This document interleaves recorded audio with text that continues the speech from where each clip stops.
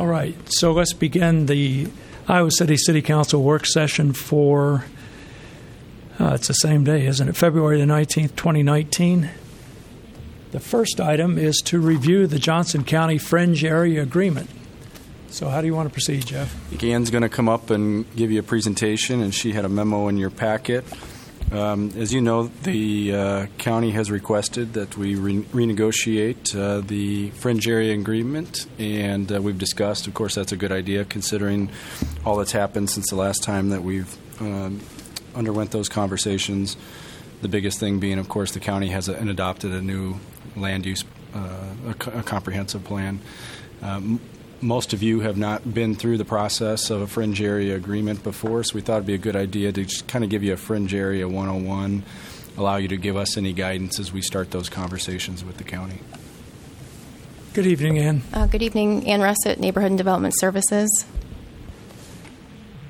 So just a little bit of background, and then I'm going to provide some additional information on our current Fringe Area Agreement. So Johnson County and counties all across Iowa have land use authority in the unincorporated area, so all of the land outside of city limits. However, the state law does allow cities to review subdivisions within 2 miles of the city's boundary. This is known as the Fringe Area. And Fringe Area Agreements allow cities and counties to negotiate land use authority within that 2-mile boundary to coordinate planning efforts. Our current Fringe Area Agreement was adopted in 2006, and it's a component of our comprehensive plan. It outlines the jurisdictional review authority for land within those 2 miles outside of our corporate limits, and it provides land use policy guidance on land development within the Fringe Area. So what types of land use is envisioned for those areas? This is the Fringe Area map from 2006. It was adopted as part of the Fringe Area Agreement. The green in the center of the map is the jurisdictional boundaries of Iowa City in 2006. The areas just adjacent to the city limits that I'm trying to highlight here are all of the areas within the city's urban growth boundary. Those areas further out are still within the Fringe Area, but they're outside of the city's urban growth boundary. The current Fringe Area Agreement outlines, like I said before, the review authority for various land use proposals, and it's divided up by land that's inside our growth boundary and land that's outside of our growth boundary.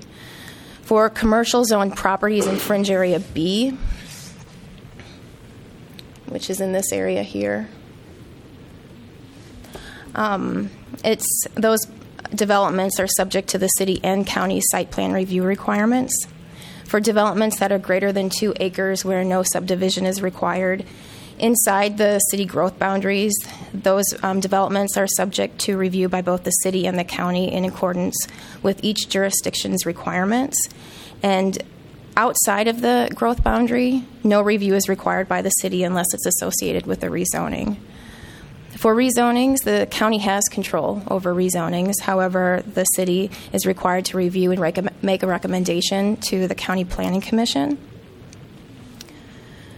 And for subdivisions, review and approval by both the city and the county is required. Different regulations apply depending on if it's inside the growth boundary or outside the growth boundary. I have a couple examples of some recent subdivisions as well as a rezoning that were approved. I have an example from outside of the growth boundary. This was one that was approved by the city last year in 2008. It's Glenwood Springs Part 1 and 2. Since it's outside the growth boundary, it's subject to rural design standards. So for any roadways that are built, there's no curb and gutter. It's subject to county stormwater standards, and any development will be on private water wells and septic systems. Here's another map that shows the location of this subdivision. The blue areas that you see on the map here and over here are actually within Iowa City's corporate limits. So this subdivision is very close to our corporate boundary, but it's outside of our growth boundary. Here's the Glenwood Springs Part 2 final plat. There's been no construction activity since this was platted. These are 1-acre lots, and eventually there'll be 12 single-family homes on the lots. This example is along Herbert Hoover Highway, just east of Old Town Village. It's within our growth boundary. There was a rezoning from county commercial to county residential. And like I said, the county has ultimate authority over rezonings in the unincorporated area. However, as part of that rezoning, the city reviewed it and made 2 recommendations for conditions which were upheld by the county. One was that any future division or lot split within this area must be approved by the city, and that went beyond what is currently required in our fringe area agreement. And the second condition was that the owner consented to annexation if an adjacent property owner was to propose an annexation in this area. Here is the plat that was approved by the city in 2017. This was a subdivision mainly to identify an additional lot for development, a single-family home for a family member. No real construction activity is occurring out here now. However, any planned roadway improvements would be subject to the city regulations. Until annexation, it would be subject to the county stormwater standards, and it would be on private water wells and septic systems. As the city manager mentioned, the county has formally requested an update to the current fringe area agreement, and staff has been coordinating with county planning staff. In terms of our initial steps related to this update, staff is looking at doing a couple of things. First, we're working to identify any infrastructure needs or issues at the edges of the community, and we also want to conduct a build-out analysis, and we want to identify our current what our current land use policy and zoning regulations would allow in terms of development, and if it would allow enough growth to meet our anticipated growth within both the city corporate limits and that growth boundary. We anticipate that several policy issues and policy questions will come up as part of this fringe area agreement. These are just a few that we've identified. So based on that build-out analysis, does the city have the existing capacity needed for anticipated population growth? If not, where and how should the city grow? Which local jurisdictions' land use regulations apply within the city's growth boundary? Which jurisdictions' regulations should apply outside the growth boundary? And additionally, does the city want to review more land use proposals within our growth boundary? For example, site plans, divisions and lot splits, which we currently don't review. And I just wanted to kind of help highlight or illustrate some policy questions through a more specific example. As the city manager also mentioned, the county updated its comprehensive plan in 2018. And as part of that update, they've identified areas for residential, commercial, and industrial growth. And some of these, in general, these areas are located close to cities. They're located in the fringe area. They're not located within the city's growth boundary, however. So on the map here, the label here identified as residential is a county growth area that's within the fringe area but outside of our growth boundary. And as you remember, the city did recently review a proposed rezoning in this area right here. And that rezoning was in conflict with the fringe area agreement, but it was consistent with the county's comprehensive plan. There was a conflict that resulted after that between the city and the county, which has now been resolved. But staff anticipates that the county is going to want something different than what is in our current fringe area agreement when there's an inconsistency between that fringe area agreement and the county's comprehensive plan. They will want the fringe area agreement to align with the land use policy direction that they've recently adopted with their comprehensive plan update. That's all I have, so I'll turn it back to the mayor. Thank you, Ann. Let me ask one quick question, and I'm sure others have things they want to say. Could you explain how a growth boundary is set? You know, I know this was done in 2006. You were not working for the city then, but you know all about growth boundaries. So how is one set, and if someone else, or perhaps you can explain how ours was set, that'd be good. It's my understanding that the current growth boundary was identified based on basically infrastructure constraints, and where we could provide sewer and water relatively easily. And those areas beyond the current growth boundary would be more difficult to serve. Right. Thank you. That's the way I recall it as well, but I just wanted to see if that was right. Okay, council members, do you have any questions for Ann and so on? I guess in regards to the growth boundary, you mentioned we may want to look at that. Is there any thoughts of new directions for a growth boundary, potentially? Not at this time. We need to do some more analysis. Okay. My thought would be our growth boundary is going to change. It's been 12 years. We've had significant population growth. As Ann mentioned, we don't necessarily want to constrain ourselves to where we can't, if we can't grow, we're going to experience some of the pressures that you all have been working to alleviate, like housing prices, rising housing prices, scarcity of land for development, that type of thing. So we'll need to take a good hard look at what we can serve with water and sewer, and we've made a number of investments to our system since 2006. So there's probably some areas that we can expand our growth boundary that isn't as costly as others, but we need to go through that exercise. We need to kind of examine what the current capacity is within our growth boundaries, what we think that capacity needs to be, and then the utility constraints is usually that first test is where can we grow without significant utility investment, and we'll have to kind of see where that puts us. I'm curious, what are the key areas of conflict that you currently see between the county's new land use plan and our existing policies that we have? Are there some key areas of conflict that you see on the horizon in terms of what their plan allows for, in terms of what our plan allows for? Well, I think in addition to the one I've highlighted here on the map here along American Legion Road, there's also some areas in the fringe area where the fringe area agreement, at least the policy direction in the fringe area agreement says commercial development is not anticipated, but the county has identified some small commercial nodes. So that could be another example. We haven't done a comprehensive analysis of those potential inconsistencies, but those are a couple that come to mind. I might have a map here. This area here.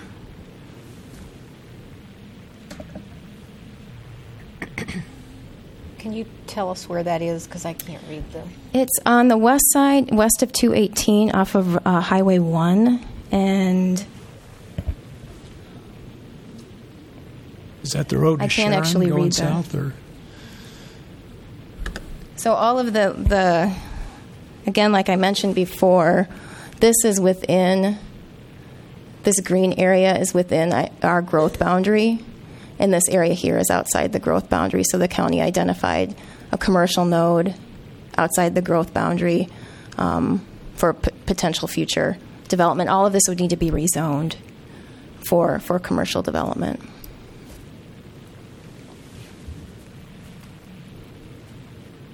I'm curious about any conflicts in terms of the density of residential subdivisions. We had a recent subdivision rezoning, it's my understanding, where there was a conflict where it was extremely large lots. I wasn't in favor of rezoning that. Do you see that as being an issue on the horizon in terms of different perspectives, in terms of what we would like to see in terms of density for residential subdivisions and what the county would like to see in terms of density for residential subdivisions? Are there any conflict areas there?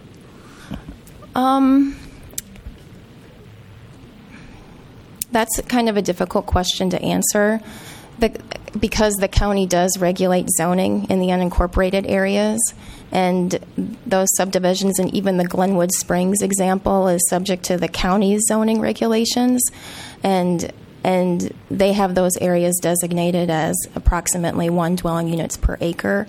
That's kind of their higher end for residential development.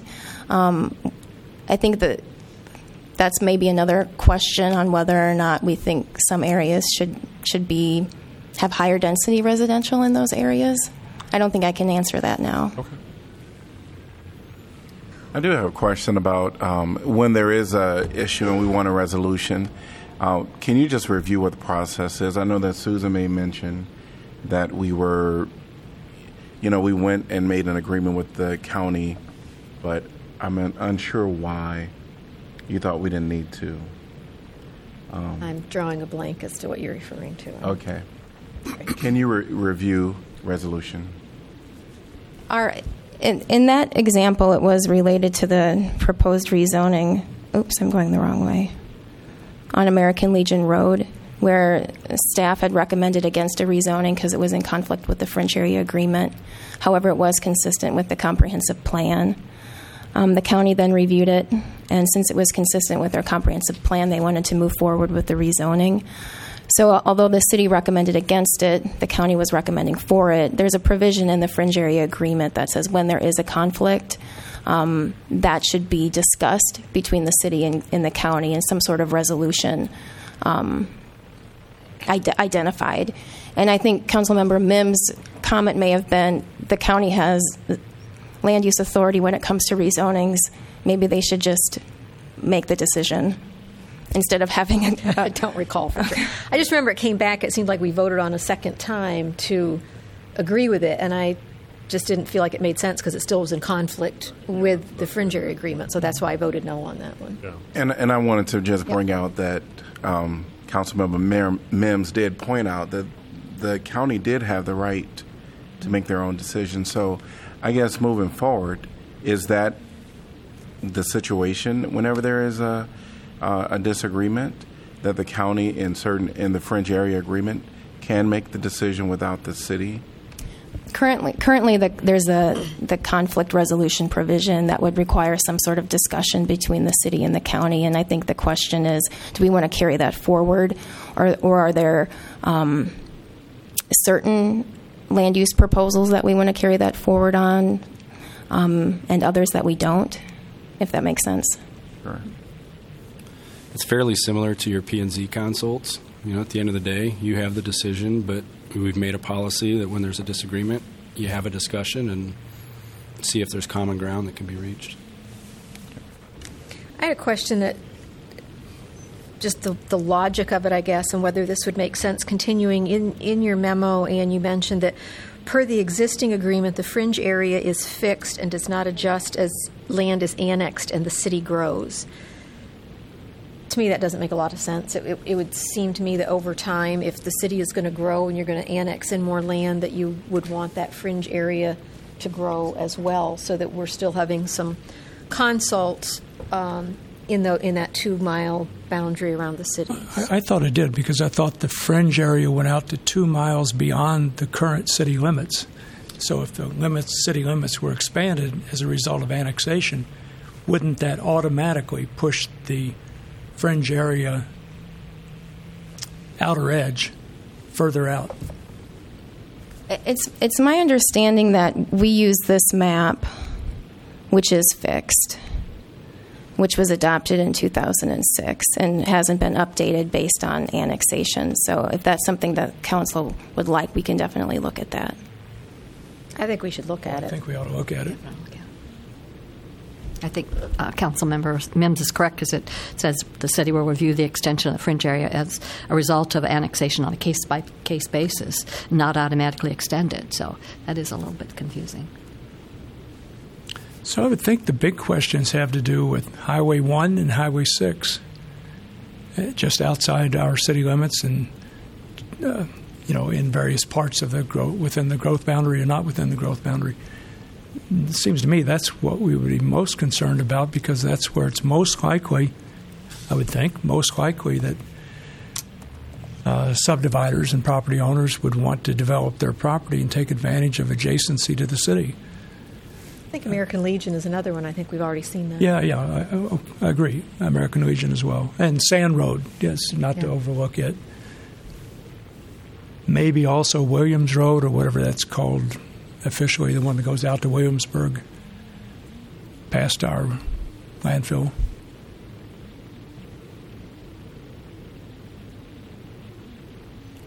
I think if I were to raise a concern with respect to our current growth boundary and where and how it should expand, if we were to consider that, is is that question which I think Jeff referred to, and I would just expand on saying, will the growth generate the kind of tax revenue necessary to support the infrastructure and all the services that would be required by that expansion?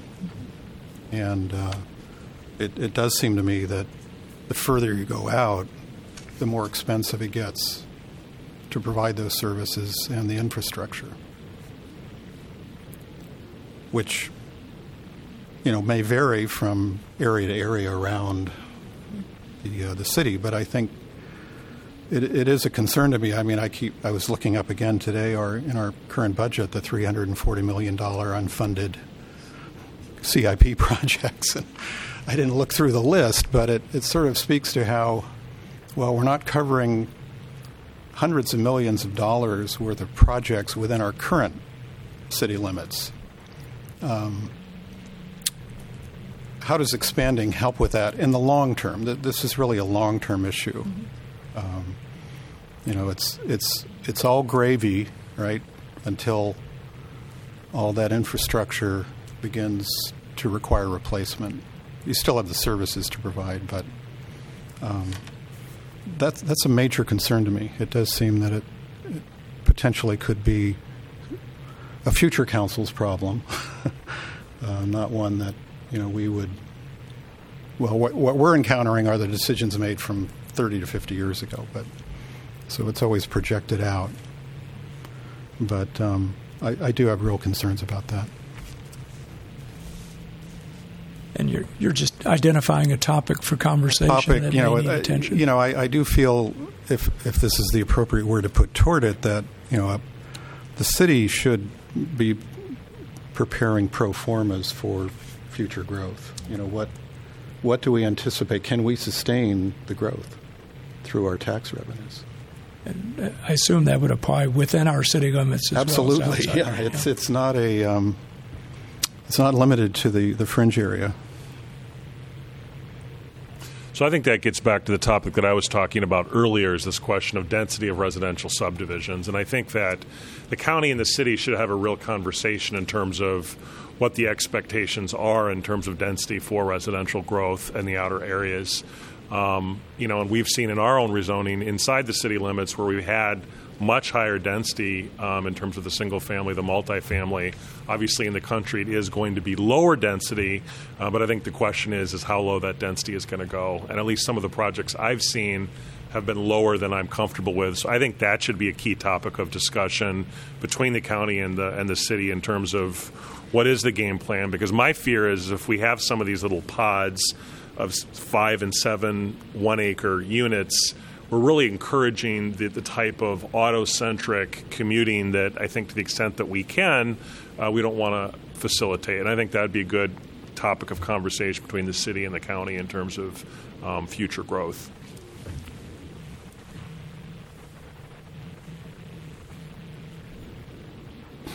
Other comments or ideas or suggestions? Well, I think a question for us would be just how involved the council wants to be in this process. Certainly as staff, we're comfortable initiating conversation and checking in with you when we think we need to, but we also don't want to spend months and months working on this and then be surprised if you're not comfortable with a certain aspect of the fringe area agreement. So we could do a couple things. One thing might be to come back in a future work session after we've done our growth analysis and have a more clear picture for you on what a revised growth boundary may look like. And then we can also zero in on those areas of conflict within our growth boundary and have some more kind of precise conversations about those areas where we anticipate there might be some issues. Or we could skip that and you could turn us loose. And I like the first option. I think it potentially saves staff a lot of time that, like you said, could be wasted if you misread where we want to go. And I think it gives us a chance to weigh in earlier on what are you seeing as those new growth boundaries, and kind of like Rockne and John were saying about, what are the metrics? What do you what's the pro forma? How do you see that paying for itself if we do extend the city limits out there? And so I think that would hopefully help keep us all on a closer track so that you don't end up potentially wasting time. I would agree, and I think that if there are any major sticking points that arise, it would seem to me that I assume that you would work very well with the county staff in terms of coming up.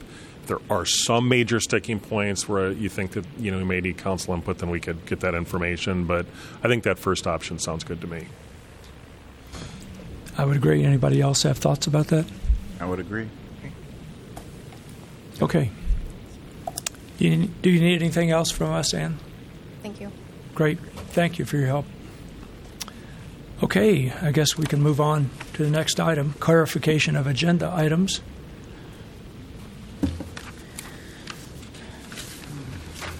I'd like to just get one thing out there. Item number 8 has to do with correspondence. No, it's 9, isn't it? 9. Correspondence. Yes. And we received several bits of correspondence regarding Mormon Trek and the 4 to 3 lane conversion out there. A few weeks ago, Rockne, you asked that we show a video. We need to have our video. Yeah, so I've asked staff to load up that video so that we can watch it. And so that's what we're going to take. It's about 4 minutes or something like that, isn't it? 5 minutes Yeah, at the most. it's short. So we can see this video and we see what the Iowa DOT is, how it's framing all this. Yeah. You might need to put the mic down by the Can I have one big maybe scoop of down- the chocolate, please? Yeah, well, Hey, yeah, ice Avery, cream's a what's good a one. 4-lane to 3-lane conversion? Who doesn't like ice cream? Bart, what do you think about the project to change this road from 4 lanes to 3 lanes? They say it's going to be safer. I guess we'll just have to wait and see about that.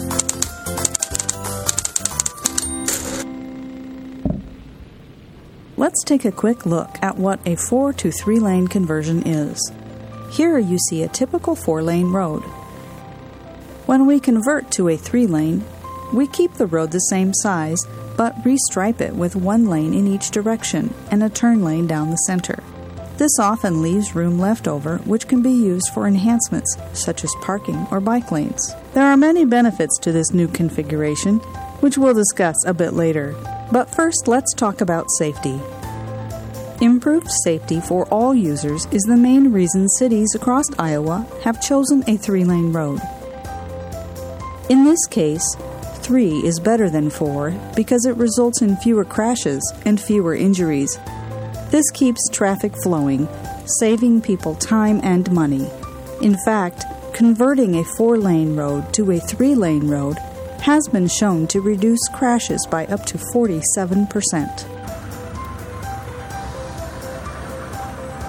Let's see.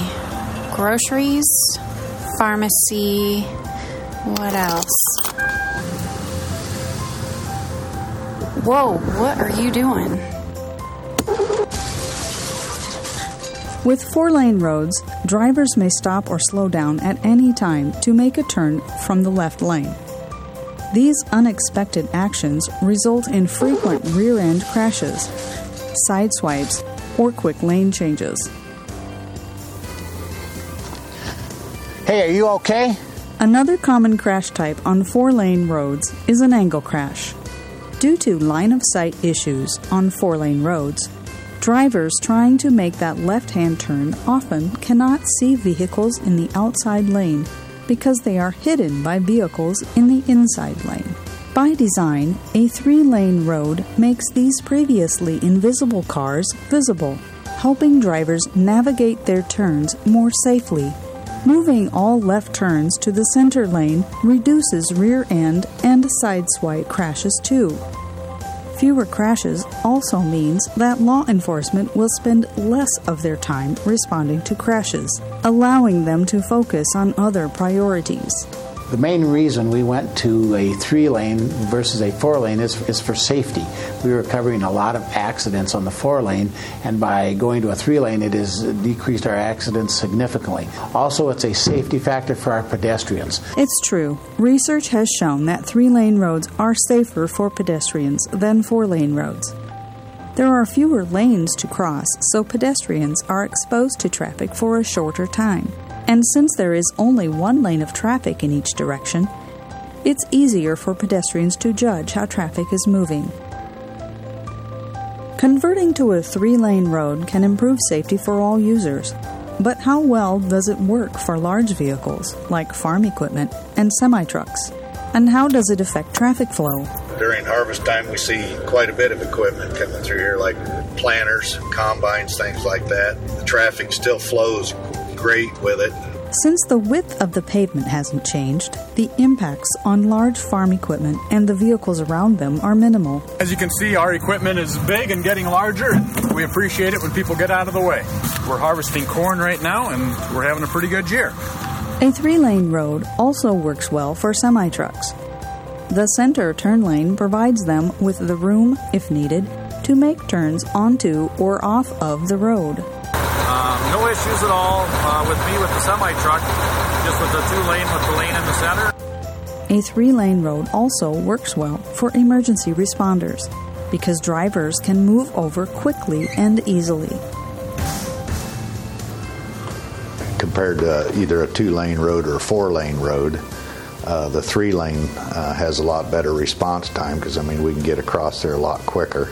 On a 4-lane road, emergency vehicles can sometimes face bottlenecks when drivers in the left lane try to move over but can't. This problem goes away on a 3-lane road. The 3-lane highway here in Atlantic works really good for us because the center lane is usually open for us, so we see very little slow time going through town. The flexibility of a 3-lane road improves emergency response, and for drivers, traffic flows more consistently at appropriate speeds, making their drive times more predictable. To whom it may concern, I have lived in Cresco, Iowa all my life. I want to commend your changing the Highway number 9 from a 4-lane to a 3-lane. It has slowed traffic down, it keeps the trucks in line at a proper speed, reduces accidents. It was an excellent change in every detail. Highway 9 stays very busy. We've seen our businesses grow. Come and check us out in Cresco. If you want to see it firsthand, love to have you visit. Just drive through the corridor. You'll see that access to our businesses is very easy and identifiable. The road hasn't changed, just the paint changed. And so we figured out that the traveling public understood pretty quickly on how to maneuver this new corridor. And we also figured out that getting access into our downtown was actually easier and safer. For many Iowa cities, 3 is better than 4. Check it out. Find out if a 3-lane road is right for your city. Visit the following website for more information.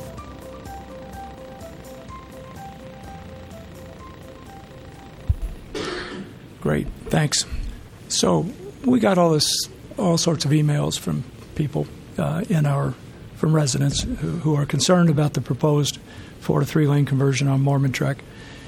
They raised several completely relevant questions or concerns about the proposed conversion. At least most of them do.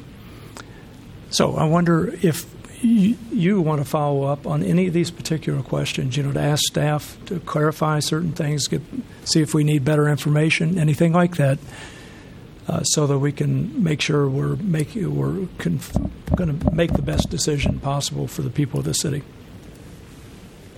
Well, for me, I want to follow up on that 47% reduction in crashes. I've reviewed the research over time, and this number varies from as low as 20% up to as high as 47%. I think related to that, what the anticipated reduction in personal injury accidents are, as well as fatalities that we would anticipate based upon the 20 other road diets, at least that have been featured by the DOT. We may already have that information. I don't know if... Yeah, I'm looking at Scott back there. I recall we have the PowerPoint from the public meeting on our website, and I know that statistic's on there. I'm thinking we were projecting a 25% reduction in accidents based on that slide. I think that sounds correct, about 25%. But we can definitely dig that up. And then of that percentage, what would break down in terms of a personal injury or a potential fatality? Yeah, we'd have to look into that. Okay. I can pull it up here if the conversation goes on. I don't recall, pardon me, I just don't remember. Did we get like actual accident numbers at all of those intersections on Mormon Trek? Okay. Yes. Anecdotally, about a couple months ago, and of course this is not scientific, I was on Facebook and I had posted, made a post about the benefits of the 4 to 3, and one of the residents that lived along Mormon Trek said that pretty frequently he could literally hear the crashes. So it is something that has been expressed as a concern for this particular corridor. I'd rather look at the police numbers than... Well, anecdotally, but again, I think what makes this so compelling, though, Susan, is that the data that we're using is the 20 or so that have been featured by the DOT, peer-reviewed, and there's also a lot of peer-reviewed literature. So I think in terms of the community members, if they have peer-reviewed data sets that contradict in any way the anticipated personal injury accident reductions, I'd like to hear that information. No, I agree. I'm just saying... I mean, to me, that is just an overwhelming case. And I'm not aware, by the way, of any contrary data suggesting that, one, that it would make it riskier if we would do the 4 to 3. I think no one's saying that. And I think the only debatable point would be the amount of the reduction in accidents that we would have. But I think we can confidently say it will be reduced with the 4 to 3. So we do have data about accidents on Mormon Trek at these various intersections, so we can draw upon that data. Yeah. Again, from our website and the public meeting that was held, from 2011 to 2015 through the entire corridor, that's Petzl to West Side Drive, there was 126 crashes, resulting in $645,000 in property damage, and 56 of those were the type of accidents talked about in that video. 30 were followed too close, so rear end, and 26 failure to yield to right-of-way on a left turn. What was the time frame again? 2011 to 2015. So we don't have more current information like that? Oh, we would. The public meeting was held in 16, so this was just at that time. But we could provide you updated stats from 16, 17, and 18 probably. I'm assuming that's going to be in line with what you see from the previous 4 years. Do we have the speed analysis as well? Is that in that PowerPoint? The travel time or the actual speeds? I don't have the actual speeds. It's probably in Snyder's report, which is also online. I'm going to need some more time to look through that. It's a lengthy report. The other question the public raised was the timing of when we did the traffic count. Would it be possible to do another traffic count? I mean, I live very near there, and it is very busy. I don't know if it would make much difference in the numbers. They were concerned because the students wouldn't have been in town at that time, and it was winter. And I don't expect the traffic numbers to change that much. It's only been less than 5 years since we had the counts from before that we used, so I wouldn't anticipate much of a change there. So let me be a devil's advocate here, Scott. Several of the emails we got basically said, "Oh, you chose January the 12th, is that the date? When no students are around, there would be less traffic going to the university. So why'd you choose that date? Why not choose some other date where the traffic volumes would probably be higher?" Mm-hmm. So, we need to have a clear answer to that question. Sure. And we can take a look back at the Snyder study, and if there's some areas of that need to be reviewed, we can definitely review those. What are the daily traffic numbers? It's way under 20,000. Do you have a sense of what the daily traffic numbers are on Mormon Trek? What is that exact number? It's approximate. Do you remember what we had? It's substantially under 20,000, though, correct? I believe that sounds right. Yeah. Yep. Okay, so does around 14,000 sound right? 15,000, I think, is kind of in that ballpark. And really what we look at for an ideal candidate for the 4 to 3 is under 20,000? Correct. Okay, so we're substantially within those margins. That's correct, yep. Right, and that concern was raised as far as the football traffic, which that is a pretty major intersection for north-south and east-west for the football traffic. Excuse me, but that would be sort of above and beyond that, and I don't think it should be included in those numbers. Yeah, average daily traffic varies based on what part of the corridor you're on, but the 2014, we have 2010 and 2014 accounts for all of the corridor. It ranges from a low of 8,800 to a high in the corridor of 14,100. Again, 2010, I'm kind of combining 2010, 2014 numbers. That's average daily traffic. So here's another question I read in some of the emails. This 4 to 3 lane conversion will cost a huge amount of money. Mm-hmm. Okay, so we know we have a project out there on Mormon Trek, and we did most of the physical work, I think, last summer and fall, and that cost X dollars. I don't know how much, that part of it.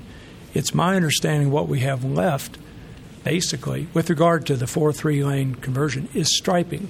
Correct. Is that correct? I mean, that's correct. So the cost of the striping is minimal. That's right. So the cost for the 4-lane to 3-lane conversion is, like you said, fairly minimal.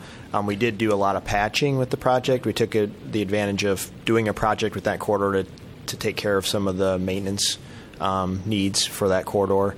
We are also replacing traffic signals, completely replacing traffic signals, and then we also added lighting north of Melrose. So that was tacked onto the project, like I said, just because we were doing a project in that corridor and it made sense to do that as a part of this project. So. Yeah, so that was all about improving the quality of the pavement, improving the flow of traffic, and so on. And what's left, overwhelmingly, is just the striping. That's right. And the signals, and then the pedestrian curb ramps to make them ADA compliant. So that's another piece of the project that is outside the 4 to 3 lane conversion. Yeah. So then another question, I won't ask any more after this, I guess. Another question that I read in these emails was basically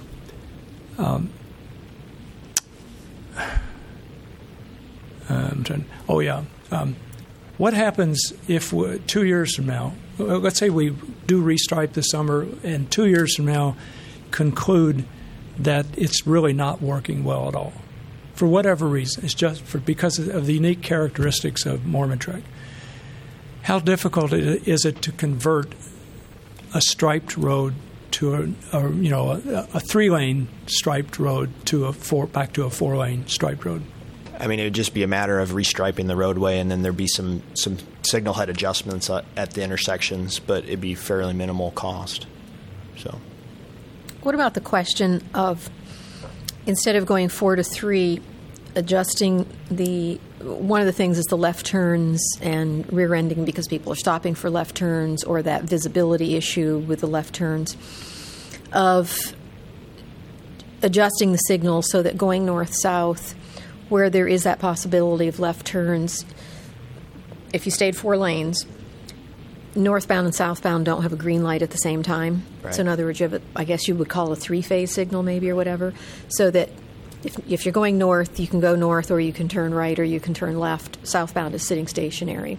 I think that came up in one of the, what would be, how would that compare in terms, and I don't know that you can answer this, I'm just putting it out there because people are asking that question.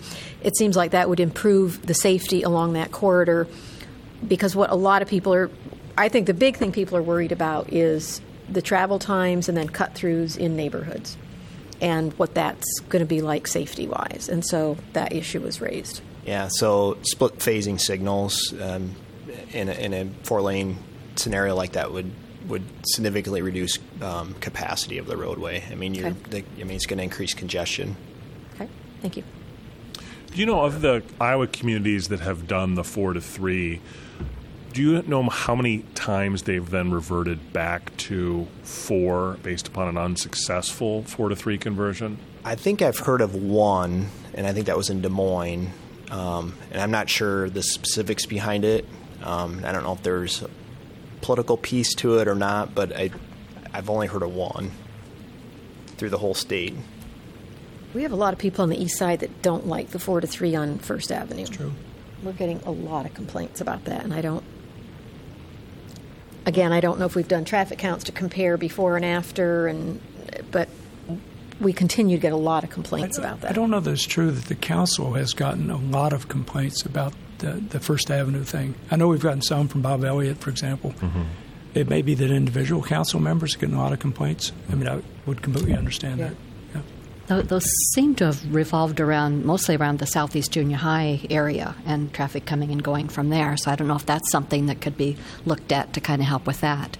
But back to Susan's original question, if I remember correctly, when the construction was going on Mormon Trek, there was a north-south varied turn on at Benton and Mormon Trek, where the north got to turn left, and then the south got to turn left, and the north got to go. So it was timed differently with the green light, and that seemed to work pretty well. It confused people at first, but now I don't believe it's that way since it's opened back up. But you did do that at one time, just temporarily. I mean, from a safety perspective, that works very well. But from a congestion standpoint, it seems like it was more congested during those times, and we received a lot of comments on that. So that's part of the reason why we went back to the phasing, because the original phasing, because we weren't out there doing construction during the winter months.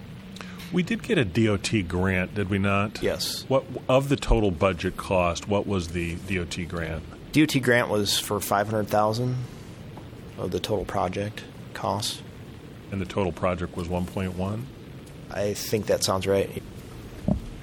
One of the things I find most interesting about this is, I'll put it this way, not all 4-lane roads are alike. Mm-hmm.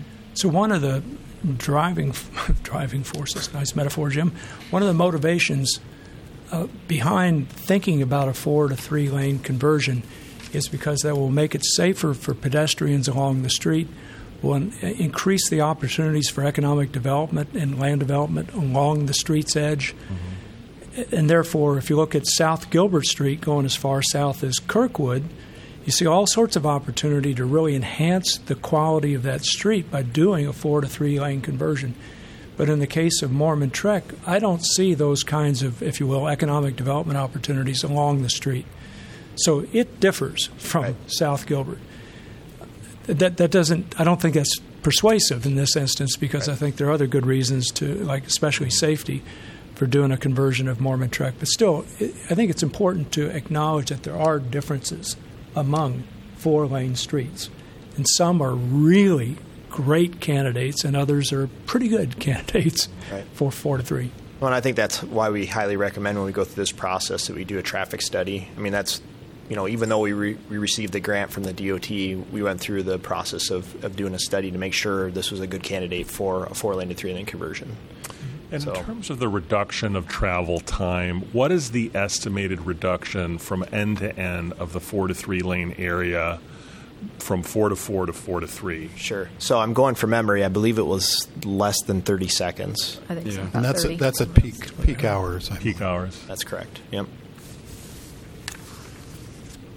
Yeah, I think this one is really a safety project for everyone, not just drivers, but pedestrians and bicyclists. It doesn't have the land use benefit that they often have. But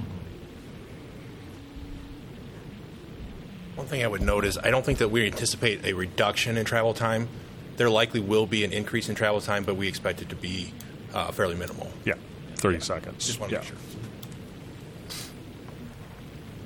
I did notice, I hadn't been aware, looking at that map, of the, it's not really related to this. Well, there may or may not be a relationship between the cut-through traffic to the west, which I hadn't noticed before in that, that subdivision area, that if you want to get from, I think it's Rorit to Melrose. Melrose, yeah. People are Shannon Drive. Because it looks like if you want to get onto the freeway, you got to get up to Melrose, correct? Right. So, and I don't know what the conditions are on that cut-through corridor, but I could see where calming traffic through there, regardless of, the issues related to Mormon Trek, it would be good to have. So that particular stretch that you're talking about, we do have speed humps in that corridor. I live on the west side and didn't even realize that folks would take that as a shortcut, but thinking about it, there are like 3 stoplights along Mormon Trek that I suppose they're trying to avoid and cut through that way. It's a shorter distance, too. And a bit shorter. Do we have any estimates as to how many vehicles per day use that shortcut? I mean, the main one that our attention's been drawn to? Yeah. I don't know that we have that. I mean, it's definitely something that we can get. I don't think we have it readily on hand. We have to do some traffic counts, I guess is what I'm getting at. I don't know. Do you all think it would be helpful to have that information? I think so. I imagine the number I would think be it'd very be before small. and after, because I think we're going to keep getting complaints on this. Yeah, so I think we need to have the data. So on that point, I think it'd be very valuable to get some have another answer to a question. The question is, how are you going to know if this succeeds or fails? Right. So we need staff to recommend something like 2 years from now. We'll look at it and decide whether we think it succeeded or failed, and we're going to do that by looking at the following criteria. Okay. Yeah, I think you need to. I think we're going into this project acknowledging we're trading off safety for travel time. Even if it's 30 seconds, we are slowing traffic down through the corridor in exchange for hopefully reducing accidents to our target of 25%. And that's when I've talked to a lot of people. I said, yes, that's exactly what we're doing. We can put together that criteria. I would definitely give it at least 2 years. If you want to, if our primary goal is accidents, you can't base that off of a couple of months with new signals and everything like that. You need to give it some time to normalize, if you will. But we can come back to you with kind of a post-project evaluation, how we would look at that. Yeah, I would say speed reduction would be the other main benefit because, as we know, just from our own driving experience, when you have 2 lanes in any one direction, you're going to jockey. There's just a natural inclination to want to get into the fast lane. And with the 3-lane, you won't have that option. So it should bring speeds more into alignment with the speed limit. These have been in the works now for about 20 years. Does that sound about right? Okay. You mean conversions, 4 to 3 around the country? Yeah. And when did the council first start considering this? Is it like 3 years ago or maybe longer? Longer than that. Yeah. Longer than that, yeah. I think it's probably closer to 5 years, maybe? Yeah, 13, 14. Yeah, we intended to do the striping last summer, and couldn't do it. We were delayed a couple of times. We had delays in land acquisition too. It's been on the books for a while, and of course we have to go through a granting process to get those initial funds. And if the report came out in 15, we can pretty much bet we were working on it in late 13, 14 at least. Scott, is that paint a standard Iowa DOT specification that you use in the roadway? Yep. It would be standard. Usually use waterborne paint for our projects. So yeah, but it's standard DOT paint.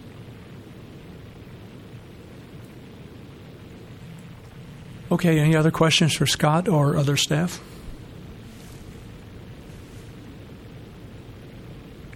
Thank you. All right, thank you. Other questions about agenda items? And just to clarify, we're obviously not changing direction here, correct? I don't sense that there's a desire to. But did you ask for another speed data during the months that is not January or whatever? You asked for that? Yeah, we asked for a bit more information, yeah. But what do you mean, like going forward or waiting for more information? I really don't get that. Are we waiting for information after that we're going to say what we're going to do?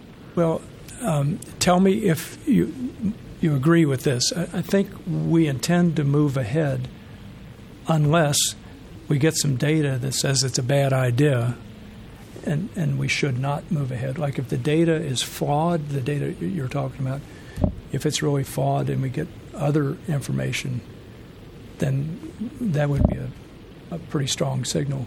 But otherwise, I think it's correct to say most of us or all of us think that we should just continue to move ahead under the assumption that the data is valid. And to me, what we're anticipating is hopefully a reduction in accidents of at least 30 and hopefully up to 60. I mean, DOT talks about a 47. So, no, we have other topics to cover. But for me, the safety piece of it is so much more important than a 30-second delay. So I would like to stay the course.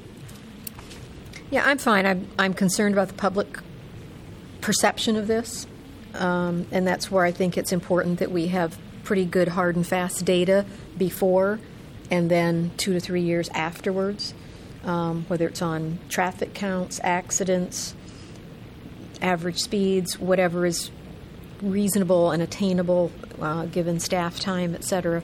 But I think we need hard and fast data, because I do think this is and is going to continue to be controversial. I think Maz was potentially asking for the traffic count specifically, if they were going to be included in the new data that we get. And I'm not sure that that's been answered. Mm-hmm. You want us to maybe provide you some comments on the Snyder study, since it's someone's basically questioned the validity of it? Do you want us to respond formally to you? Yeah, with that? The question was, did the fact that you used January the 12th, 2016 traffic data by itself reduce the observed traffic volumes because of the timing of it all? Yeah. So we need to reflect on that, be conscious of whether staff believes that date provides good, reasonable data. Sure. If it doesn't, we need to know that and get some new data. Sure. Does that sound right? Yeah. Iowa DOT has some traffic data as well, but yes, I would be shocked if it didn't support doing this, but I guess confirmation would be helpful. I think we heard that it was about 14,000, 15,000 count. Maximum, yeah. Right, and it's 20,000 that, you get the 4 to 3 benefit. So I would like to see, that traffic count to make sure that it is under the 20,000 that really makes this a good project. Bruce, I'm not sure how you're using those numbers. I mean, there's average daily traffic, there's peak volume, peak hour volume. And I'm using them based on what Rockne said about the 20,000. Yeah, so let me clarify that. The Snyder study was looking at peak traffic flows. So they were looking at flows between 7 and 9 a.m., 11 to 1 p.m., and 4 to 6 p.m. in peak times. When you have the most traffic, how are things functioning? The average daily traffic counts are separate. That wasn't something that Snyder does. That's something that we do routinely every couple of years on our roads. We count the traffic, and the DOT does, and you can pull up a map of average daily traffic across the city. So those numbers of 14,000 or 8,000, 10,000, depending on where you're at, those are DOT numbers that are separate from this traffic analysis. Is that where they're just putting counters in the road? Correct. Okay. Maybe.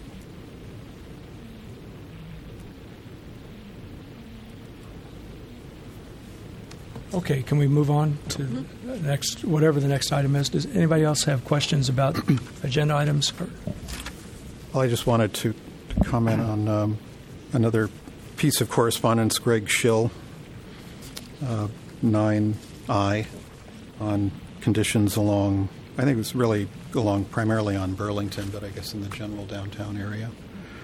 And they had to do with snow removal, the construction and the impacts of construction on pedestrian safety and the use of the public right-of-way during those construction periods. Coincidentally enough, before I even read this letter, I ran across over the weekend and sent it in. I think it will be coming in our next information packet. Did you get it, Kelly? This has been a tough winter. It sort of has. Yeah, it will be tonight in every too. way, and it has really kind of exacerbated the snow removal and impacts of the piles of snow on pedestrian safety and mobility. And so I happened across a study, and it will be in the packet Thursday, but I just wanted to give you a heads up on it. Minneapolis is doing a study on this question. I mean, it is a common question in snow country. What do you do about how do you manage your snow removal? And I briefly looked through it. It was kind of interesting. It's something. For me, my main experiences have been in Iowa City and Madison, in Ann Arbor, and I believe all 3 cities, it's the property owner's responsibility to remove the snow. But that's not always the case, as this study in Minneapolis highlighted. But in any event, I do think it's something, just another issue, you know, and it really does impact people, particularly people who have physical disabilities. Absolutely. And so, you know, I think it may be something we want to consider, you know, again, that will be in the information packet as a work session topic. Someone reached out to me from the community that talked about their neighbors that are habitual, you know, not removing the snow.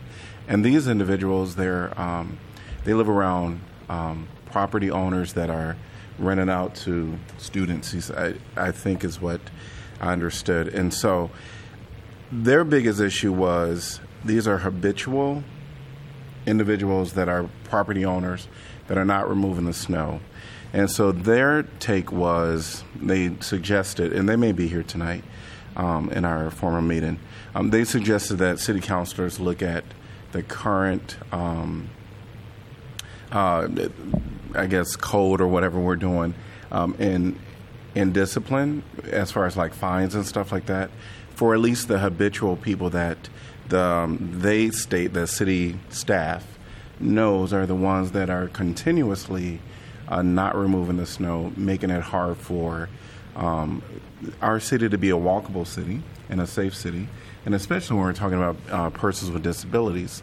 That really does limit their ability to get around the city. And I do know that even in best efforts, you can, you know, get out there almost every minute and remove snow and ice, and you still have some residue on the ground. So I do realize that. I think this individual was really saying for the ones that are habitual, maybe we should look at what we're doing with those individuals. The other thing that they mentioned is that, you know, in the city will go out and look at any complaint, and then there will be someone to come and remove snow. Recently, they stated that city staff has been overwhelmed, which I can get with all the snow, and so they may mention that city staff didn't come out for almost a week. And so where there was issues with the sidewalk, the response time from the city was lagging, and then the contract that the city had with the snow removals, because they were so overwhelmed, they couldn't even go out in a timely fashion. So I think just re-looking at a little bit of that is probably worthwhile.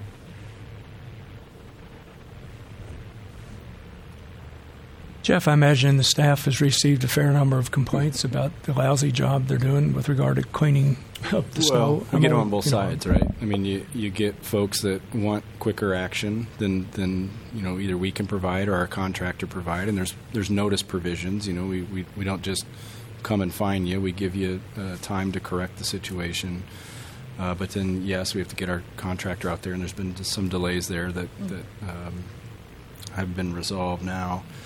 But then there's those folks that are equally upset that we're enforcing it, you know, after an ice storm or after, you know, when we have a polar vortex. I mean, do we really want to encourage people out there chipping away at thick ice when it's negative 30, 35 below? It's a balancing act, and it's been really tough this year.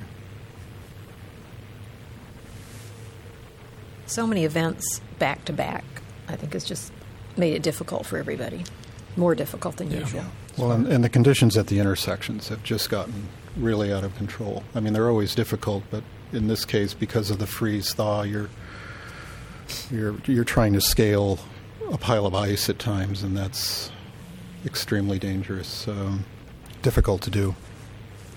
The one photo he showed, the corner, I think it's Burlington and Clinton there, that was one we'd gotten a concern about some time ago, not even regarding the snow, but because of the construction. There was no access on either side of the street, east or west, to cross that intersection. So it continues to be a problem, and even more so than with the snow. And I don't know what we can do about that when there's construction. We need to be a little more cautious about that.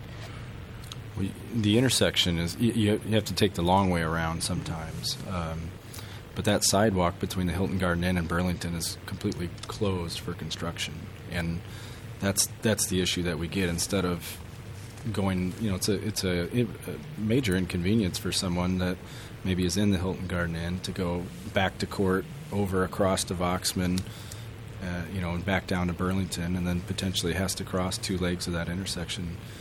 A lot of people will just choose to walk in the street, or it's tough. It's construction combined with snow is pretty treacherous.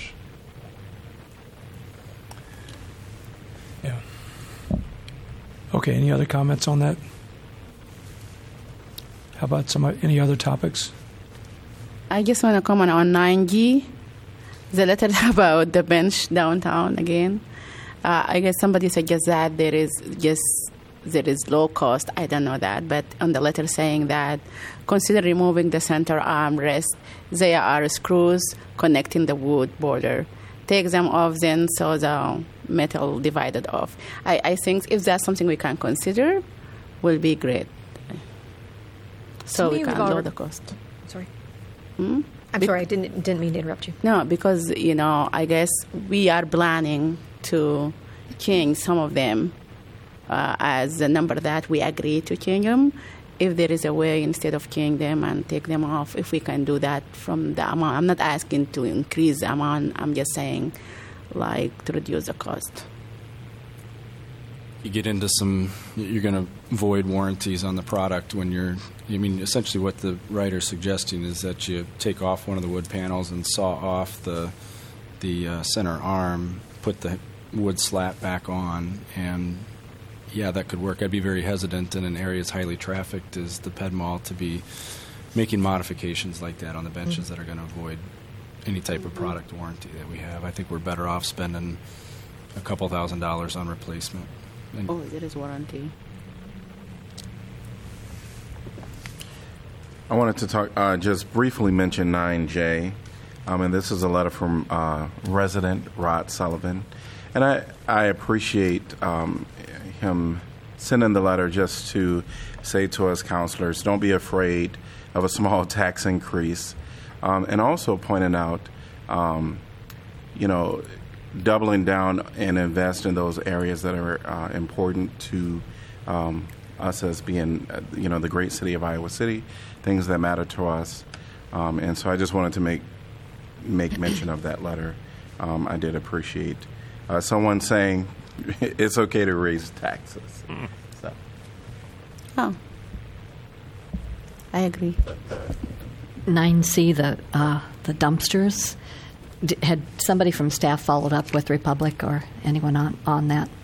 Yeah, there was a period of time when they couldn't get their trucks in there, and that's the aftermath of that. But we worked with them to get access again, and it's been cleaned up. It certainly didn't look very good. Everywhere you turn, there's an aftermath. Thank you. Any other questions about agenda items? Thanks. Okay, can we move on to the information packets? February the 7th? 14 or 7?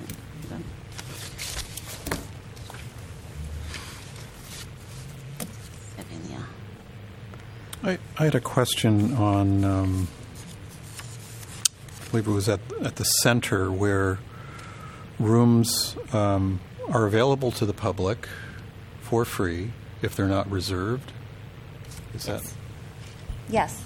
They just need to call the center to... Like the day of? Or, how does... They could call up to the day of, so it just depends on what's unscheduled in the rooms there, but they're welcome to use the space. We just want to know what the time frame is that they're planning to use it. Mm-hmm. People practice things like musical instruments or use it as a meeting space potentially. Mm-hmm. Mm-hmm. So you can't reserve them, but you can the day of make a reservation. But how far in advance of wanting to use the room could you reserve it? I think that they prefer that people call and reserve something just so that they don't end up programming something in the space at that time. They can, like I said, usually accommodate up to that day or up to that room usage, just knowing who's in the space. and you could reserve. Typically, we like to keep it aligned with programming schedules. So for larger events that people would be following a specific contract or rental agreement for, a bigger event or a large meeting or performance, something like that, we could do that up to a year ahead of time. But typically with kind of the upcoming meetings or something like that, we would just want to make sure that it's, within a couple of months so that we know ahead of time. Yeah. For like the library where meeting room A, I didn't see it seats 200 people. I didn't see can they have food? Can they are any of these places where they can bring in drinks and can they have outside food or they make the food themselves? I just had questions about that. Sure. So the library meeting spaces, they have all the directives in their rental agreements, but typically people can bring in food. There is a charge for anybody who leaves a space unclean, so just a maintenance fee that would be incurred. But anybody who brings in food into that space would be permitted to do so as long as it's scheduled, and reserved properly. For other meeting spaces, it would be similar. There are a couple of rooms in the senior center that I think are listed, just like the exercise rooms with the wood flooring typically aren't utilized as places people have food and drink, but most of the other meeting spaces in the assembly hall are all accessible for food. Okay. Actually, with regard to the assembly room at the senior center, yes, I'm trying to make sure if I'm reading this table correctly. Yeah. So, is it not available for use during weekdays at night? It is available. The difference in charges, I had to clarify this. There is anybody can utilize those rooms. The rates that are listed for the assembly room on weekdays and weekends, the evenings, those are for like business entities. So nonprofits and residents can typically use the rooms at no charge. Nonprofits would get a discount on the rates as well. So do we run after 4:30? Oh, after 4:30, yes. My apologies about that. Yeah, they would just have a rental agreement to use that space. These are for times that we regularly staff the building, and then anything beyond that would require an agreement for them to rent it. So one could ask, in other Yes. words. Yes. I'm sorry for that long response. Okay, thanks. Incidentally, thank you for the report. I never have seen a compilation of the various rooms before, so it's very helpful. A lot. Other information items on that packet?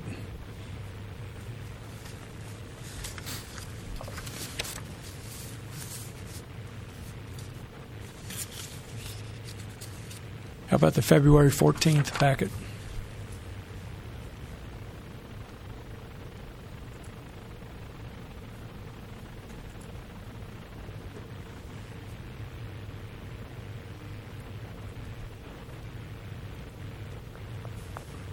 Well, I thought the fine-free, which I think we knew was coming, if I'm not mistaken, but I think that's a really good idea. So I'm happy to see that. And I really appreciated how the memo. I thought it was very, very thorough in terms of the analysis that was done in terms of coming to that decision.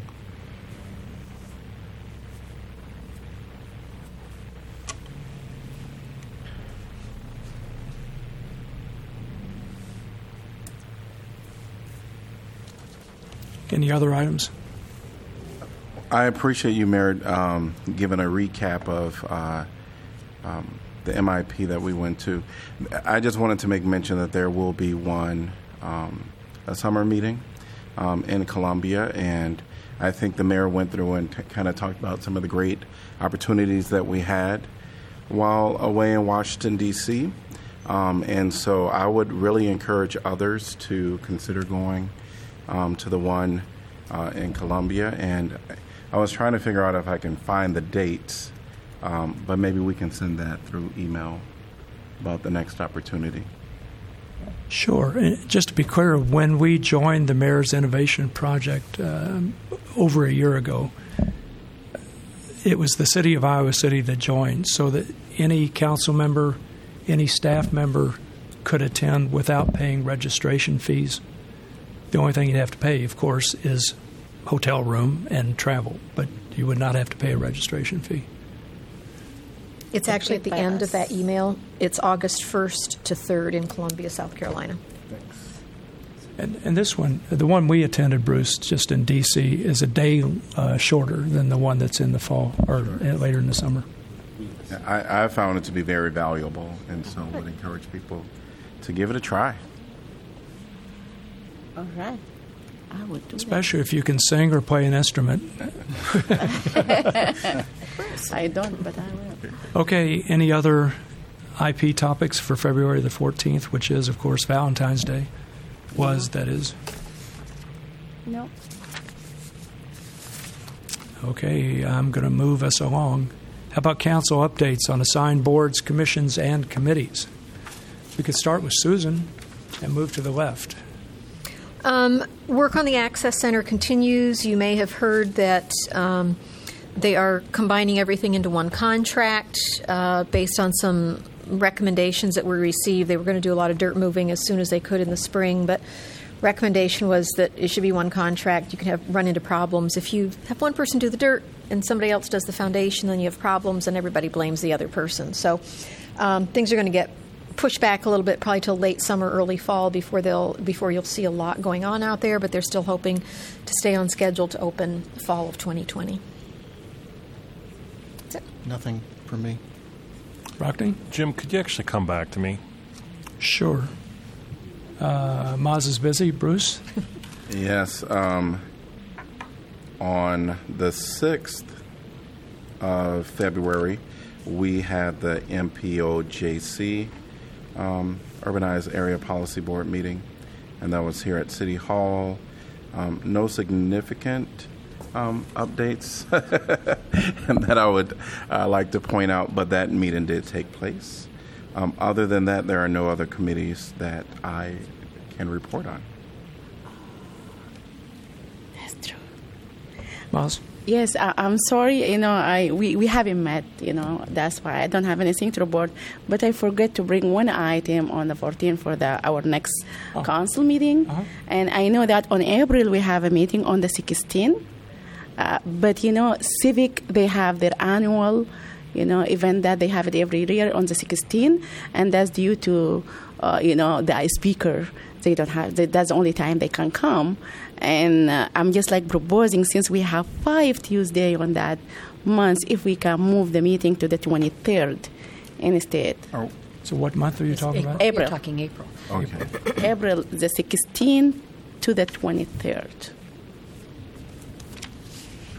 Well, what do the rest of you think? Let's see. Because I know that that meeting, I saw a lot council and staff on that meeting all the time. You guys joined the Civic annual event, and I saw some of you there. I can say I personally can do that. I could shift it to the 23rd. I don't know about others.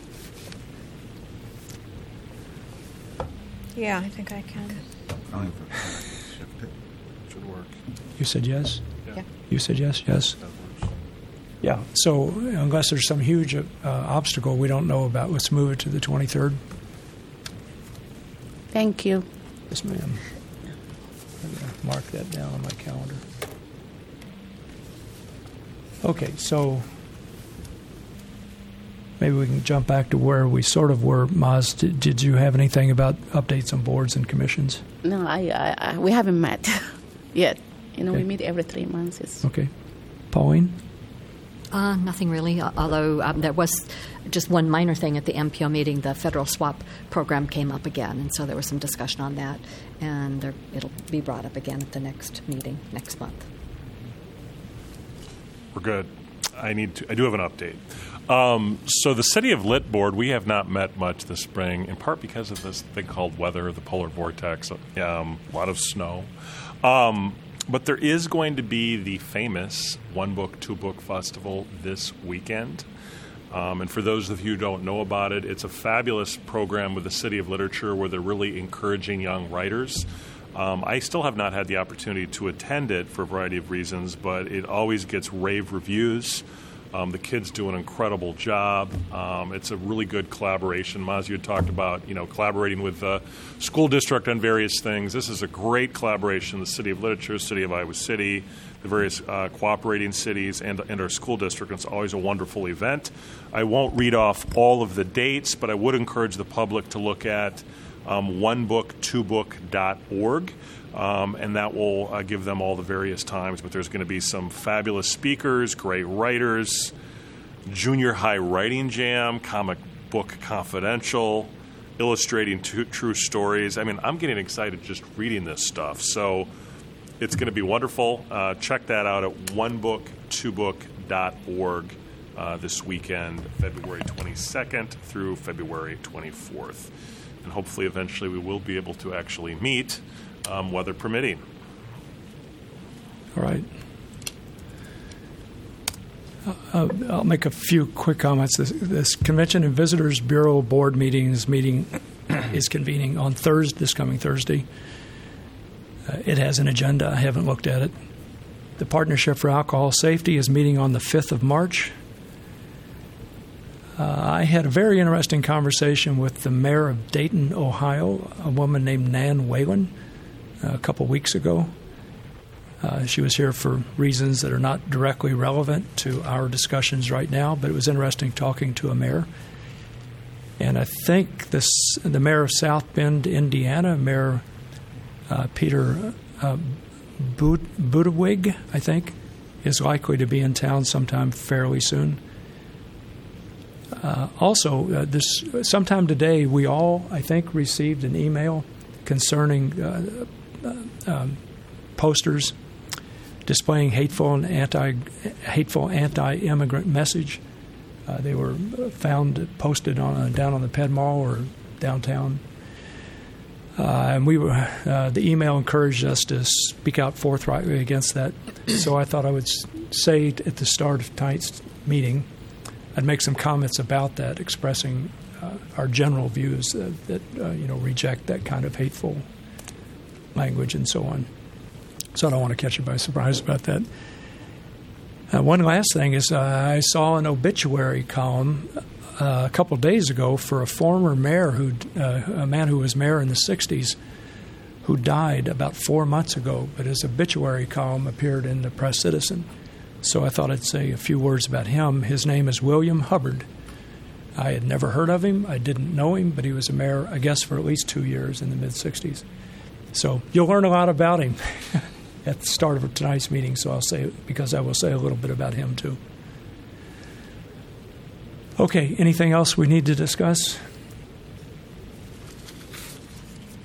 Fabulous. We're done with our work session.